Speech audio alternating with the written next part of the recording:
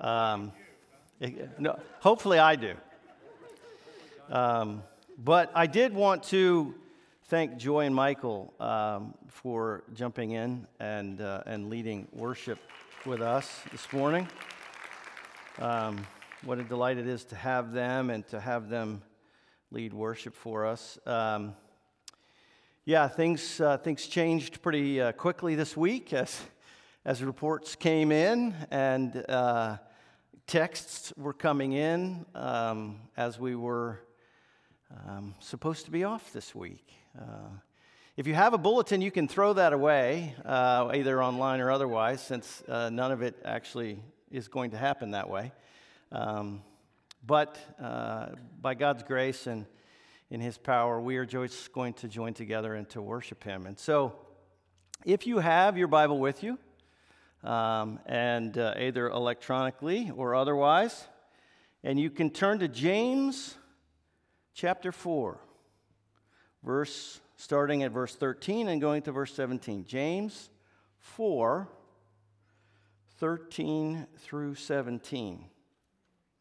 And now let's hear God's holy, inerrant, and life-changing word. Come now, you who say today or tomorrow we will go into such and such a town and spend a year there and trade and make a profit. Yet you do not know what tomorrow will bring. What is life? For you are a mist that appears for a little time and then vanishes. Instead, you ought to say, if the Lord wills, we will live and do this or that. As it is, you boast in your arrogance. All such boasting is evil. So whoever knows the right thing to do and fails to do it, for him it is sin. Thanks be to God for the word of the Lord. Let's pray. Gracious Father, I pray that you would guide and direct your words today, that they would transform us, that they would get through the mist and the fog that is in us, the tiredness of the celebrations, the weariness of the sense of what is to come in this world, that you, Father, would comfort us, give us peace, and yet challenge us, Father, to do your word, to obey your word. And it's in Jesus' name we pray, amen. Let me say, first of all, Happy New Year. I had the wonderful opportunity of celebrating New Year's Eve with my wife, Lee, and my two daughters and their husbands. We have a small tradition where we like to gather down at Disney World, and we walk around the boardwalk area, where the Boardwalk Hotel is on one side and Swan and Dolphin is on one side, and the Yacht and Beach Club is on the other, and it just surrounds the big lake there. The fun part of it is there's lots of people there, all walking around, just having a good time and chatting and celebrating. They give you these goofy hats, to wear, and I was considering actually wearing it here today, but it's really fun because you get to see the fireworks at midnight. If you look to one area, you can see the fireworks from Epcot at just before midnight. And in the past years, when Hollywood Studios would have their fireworks, you could see those as well. And you could sort of stand in this one place and look over here and see the fireworks from Epcot, and then look over here and see the fireworks from Hollywood Studios. And it's really a lot of fun. I highly recommend you try it. But the great privilege, honestly, is not just to see the fireworks and to celebrate with 1,000 people or so, but it is the privilege of being together with my family and celebrating a very special time of starting a new year. I know that for many of you, you might have New Year's celebrations and traditions as well. Maybe some of you, all of you, who knows, will set a resolution, a New Year's resolution. I myself am not big into New Year's resolutions. I think over the many years of trying them and failing miserably on my New Year's resolutions, I kind of gave up. It just seemed to me to be just a constant state of, okay, I'm going to do this, I'm going to do that, and then by middle of the year I stop doing this or that. So I sort of quit on the idea. But there are many people that enjoy and really find a great sense of pride even in New Year's resolutions. If you Google New Year's resolutions, it's quite fascinating. According to one website, the top 10 New Year's resolutions for this year are, drum roll please, 1, find more time for physical fitness. 2, lose weight. 3, get out of debt. 4, improve diet. 5, pursue a career ambition. 6, spend more time with family and friends. 7, learn something new. 8, spend less time on social media. 9, quit smoking. 10, help others more. Of course, there are a number of websites that have a number of data and so forth and so on, but this one other particular website I wanted to mention gives this year's top 10 resolutions for success and happiness. That is to say, these aren't resolutions that they have gathered that people have made. They are trying to tell you and I that if you make one of these your resolution for the year, you will be successful and happy. And so their top 10 are, number 1, eat healthier. Number 2, exercise more. Number 3, lose weight. Number 4, save more, spend less. Number 5, learn a new skill or hobby. Number 6, quit smoking. Number 7, read more. Number 8, find another job. Number 9, drink less alcohol. And number 10, spend more time with family and friends. I find it fascinating that the last one for success and happiness is to spend time with your family and friends. But it's interesting to me that if you go through both of these lists are things that are about self or one's own self-interest and not about the love of others or of any sort of spiritual matter at all. It is in this context of setting plans for a new year that our text is from, that James is actually speaking to. While James is not specifically talking about New Year's resolutions, he does quite directly tell his readers about the right understanding and the proper attitude for making plans about the future.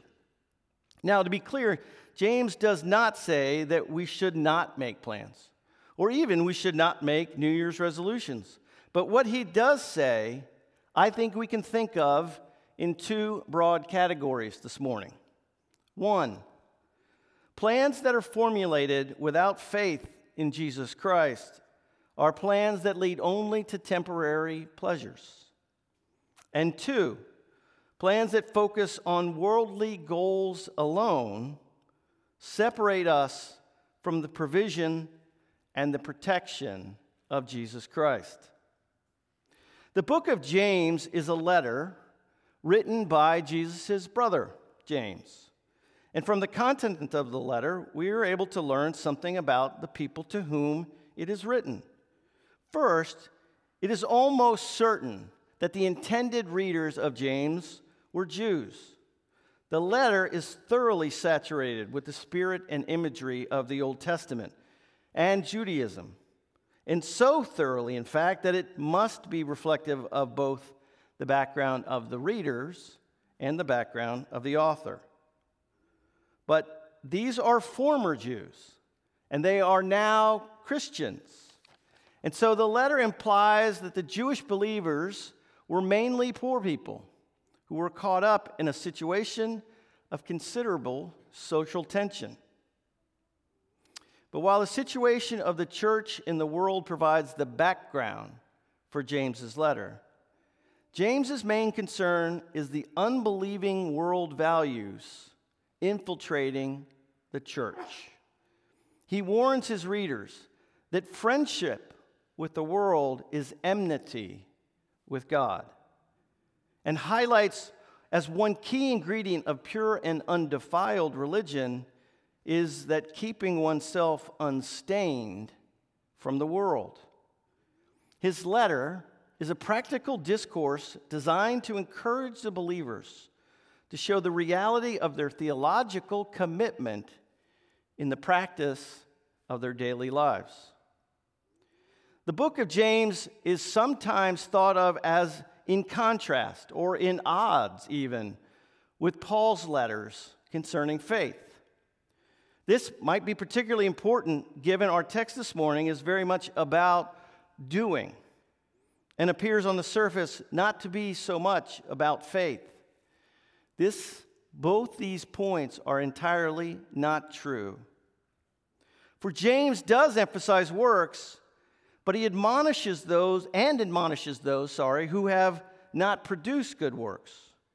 But you see, he does so from the context of saving faith that has already been given to the reader of the book.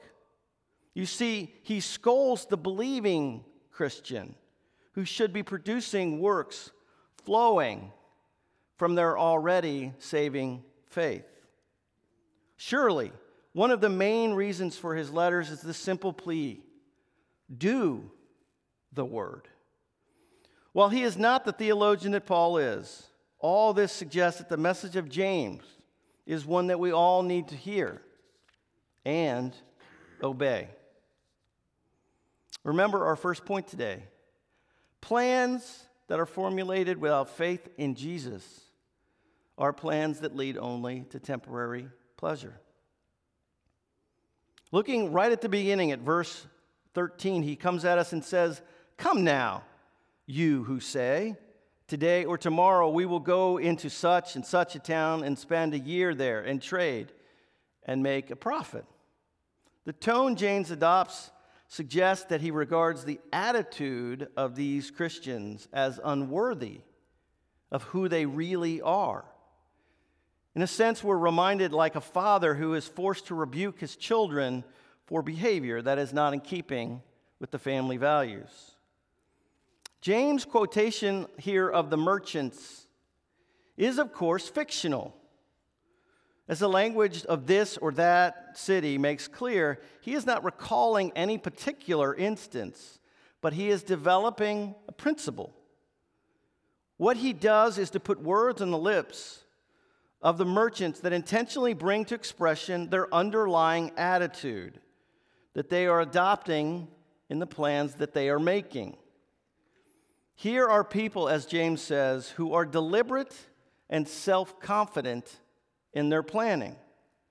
They decide where they will go, when they will go, how long they will stay. They decide all things. Moreover, they are quite sure of the outcome of their plans. They will indeed make money. As the verses that follow will demonstrate, however, it is not the desire to make money that James is against. He is concerned rather about the worldly context in which the plans are made. This is indeed a danger which is particular to all who are in business. And we should guard here against another kind of misinterpretation. The idea that James is forbidding Christians of all, the misinterpretation is the idea that James is forbidding Christians to make plans or to be concerned about the future. Taking out life insurance or saving for retirement, for instance, are not condemned here by James. These may very well be good forms of stewardship. What James rebukes here, as verse 16 will make clear, is any kind of planning for the future that stems from human arrogance in our abilities to determine the course of future events. With the very first word in verse 14, yet, you do not know what tomorrow will bring. James tries to bring these self-confident merchants back to a proper sense of their place in the world. He reminds them of the kind of people they are. Well, I read this morning from the ESV, the NIV takes this in a different approach to help us see the nuances of the words. They use, instead of the word yet, why. The Greek word bears a qualitative sense of people such as you. So James is asking, in effect, how can you, being human beings that you are, and not the God Almighty, presume to dictate the course of your events? The frailty of human life and the consequent uncertainty of all human plans is the main point of the verse. And he goes on to ask a very, very insightful question, which is easily overlooked. He says, what is your life? It is this very question that I think we start with when we make New Year's resolutions. Each of the top 10 resolutions were based upon the idea that we can resolve to make ourselves better, more full, more secure. We have a sense, obviously, that life is not what it should be. But what is clear from the message of James, from the message of the whole New Testament, is that we cannot make ourselves better. Not in any sense that we can fix all that is wrong with us.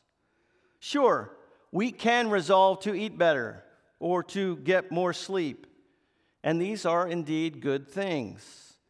But without saving faith in Christ and by the power of the Holy Spirit, we cannot be better, no matter what resolutions we might make. The verse ends with a rather stark reality shock. For you are a mist that appears for a little time and then vanishes. The point here is clear enough. Human life is frail and transitory. Here 1 minute, gone the next. Illness, accident, murder could all cut our lives short just as quickly as the sun dissipates the mist, or the shifting of wind blows away the smoke. The transitory nature of life that James reminds us of here is a reoccurring theme in Scripture. Proverbs 27:1 says, "Do not boast about tomorrow, for you do not know what a day may bring forth." Job 7 says it this way, "Remember that my life is but a breath." Psalm 39 also describes life as a simple, transient, quiet breath. But what is undergirding the words here in James are some of the words of Jesus himself. In Luke 12:15, he warns the crowds about covetousness and reminds them that a man's life does not consist in the abundance of his possessions. In this very brief parable, he illustrates his point with a rich man who, like James's merchants, make definite plans for acquiring more goods, but who was prevented from executing his plans by his death. This point was made very clear to me. This is going to be a struggle, just telling you now. This point was made very clear to me 4 years ago, almost to the day. I received a text that a young man that I had worked with and mentored was killed in a car accident on his way to work. He was a very good young man who just the month before his second child was born. He had called me in October to ask me about a new job. And after some lengthy discussing the plan, he asked me to be a reference for him. He was so excited when he got the job a month later in November. I think for him it was the culmination of so many plans, for so many dreams he had had. And on November 12th, about 1 month before he was killed, he wrote me a letter, a handwritten letter. In part, he wrote, "As I head into this new chapter of my life with my wife and 2 kids now, I will continue to learn and grow and develop. I will lead others confidently and in the right direction. I will serve others and serve God in all that I do." I'm not saying that he is an example of someone who formulates plans without faith in Jesus, but I am saying that he is an example of the breath of life. He is a reminder to us that everything, in everything, we must be grateful for each day that the Lord has made. This is the attitude that James is driving at. That while the actions or goals or even the outcomes of our plans may turn out well or may turn out tragically poor, our heart, our soul, our strength, and our mind are to be grounded in faith in Jesus Christ, because we don't know what tomorrow will bring. But Jesus is the same yesterday and today and forever. Our second point this morning certainly supports our first point, and that is the plans that focus on worldly goals alone separate us from the provision and the protection of Jesus.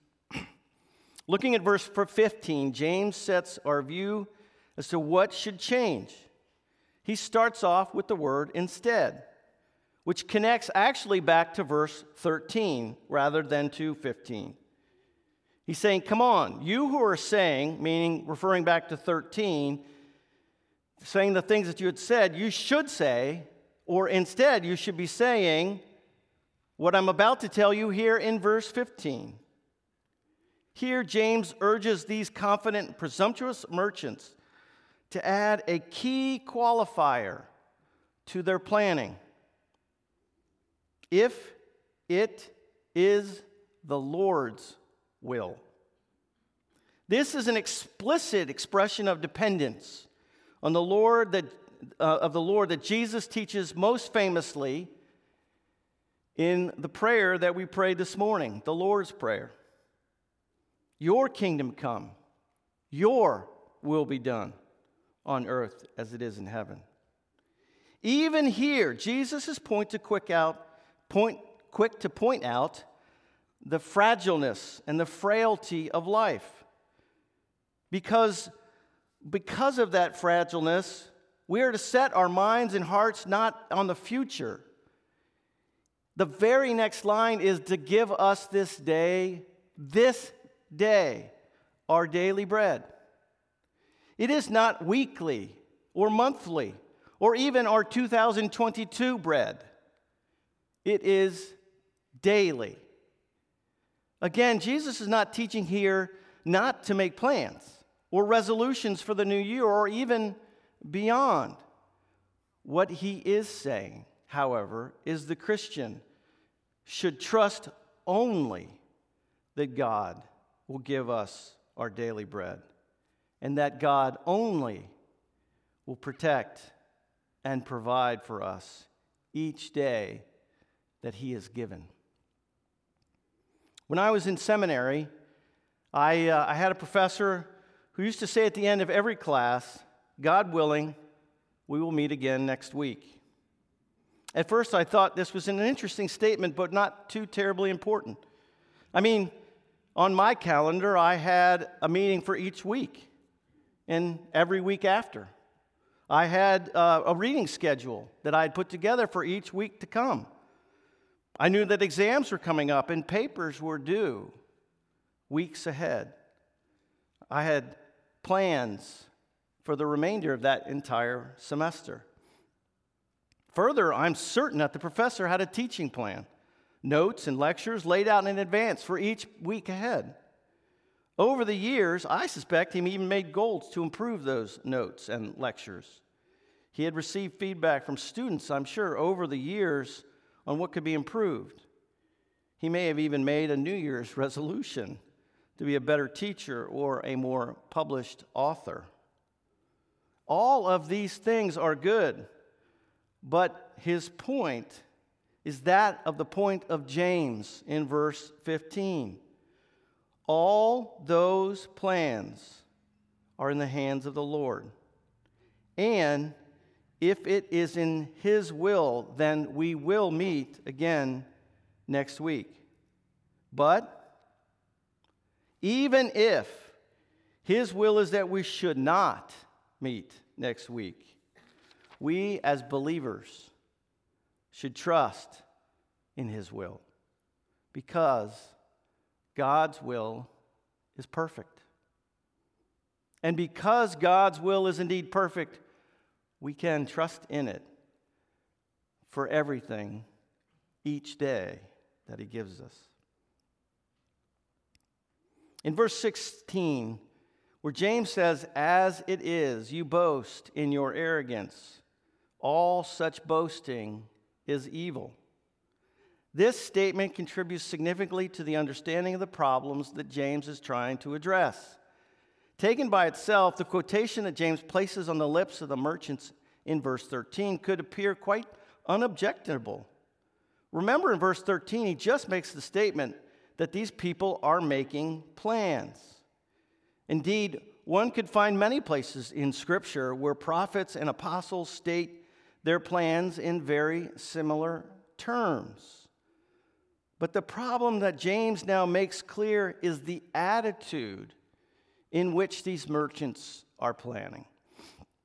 The root of the problem is arrogance. You boast and you brag, either out loud to others or in silence in your own heart to yourself. Now, there are some things going on with the Greek verb tense in verse 16, but the importance here is the idea of boasting itself is not negative, nor is it a problem. The question is, what is one boasting in? Certainly, we should boast in the Lord. And so James must qualify the verb to indicate that he uses it to depict a boasting that arises from misplaced pride in one's own ability to chart the future. That is the evil that he is referring to. That is to say, the belief in your own abilities to set about plans for the future and achieve those plans is just plain wrong. The achievement of any plan or goal or resolution is in God's will, and it is by his hand. To think otherwise is not to understand the fullness of God's omnipotence. Or in James's words, it is to be arrogant to assume that we are in control of what God ordains. So James is very straightforward with us here in chapter 4. He tells us the plans that are formulated without faith in Christ are plans that only lead to temporary pleasure, and that plans that focus on worldly goals alone separate us from the provision and the protection of Jesus. Therefore, I will make a New Year's resolution right here, right now, in front of you all. I will resolve that if it's God's will, I will be respectful and loving to every driver that is around me while I am driving. Yes, you too have driven in Orlando. I will not mock my fellow drivers. I will not shout at them. Even when they do those crazy 3-lane moves between 6 cars at 95 miles an hour, I, if it's God's will try to see them as God does. I will try to have a heart to love them as God does. I will seek to have the patience to understand them as God does. This is my New Year's resolution for 2022. I have tried this before. I think I made it to April, maybe May at best, before I began to shake my fist and wonder why their brain no longer seems to function. But with God's grace and by the power of the Holy Spirit, I will learn to see all drivers, all people, as God's creation, deserving of God's grace, the grace that He has given to me. As you consider your plans and your resolutions for 2022, listen to the words of James. Better yet, as James said himself, do the word of the Lord. Bring the plans that you have to Christ in prayer. Ask for His direction in setting them, and ask for God's strength in keeping them. Understand that God may have different plans for you in your life. Trust and be grateful for any and all things that take place in your life. Focus on one day at a time. And leave the events of tomorrow to the one who creates tomorrow, the one who creates every day, the Lord Jesus Christ. Let's pray.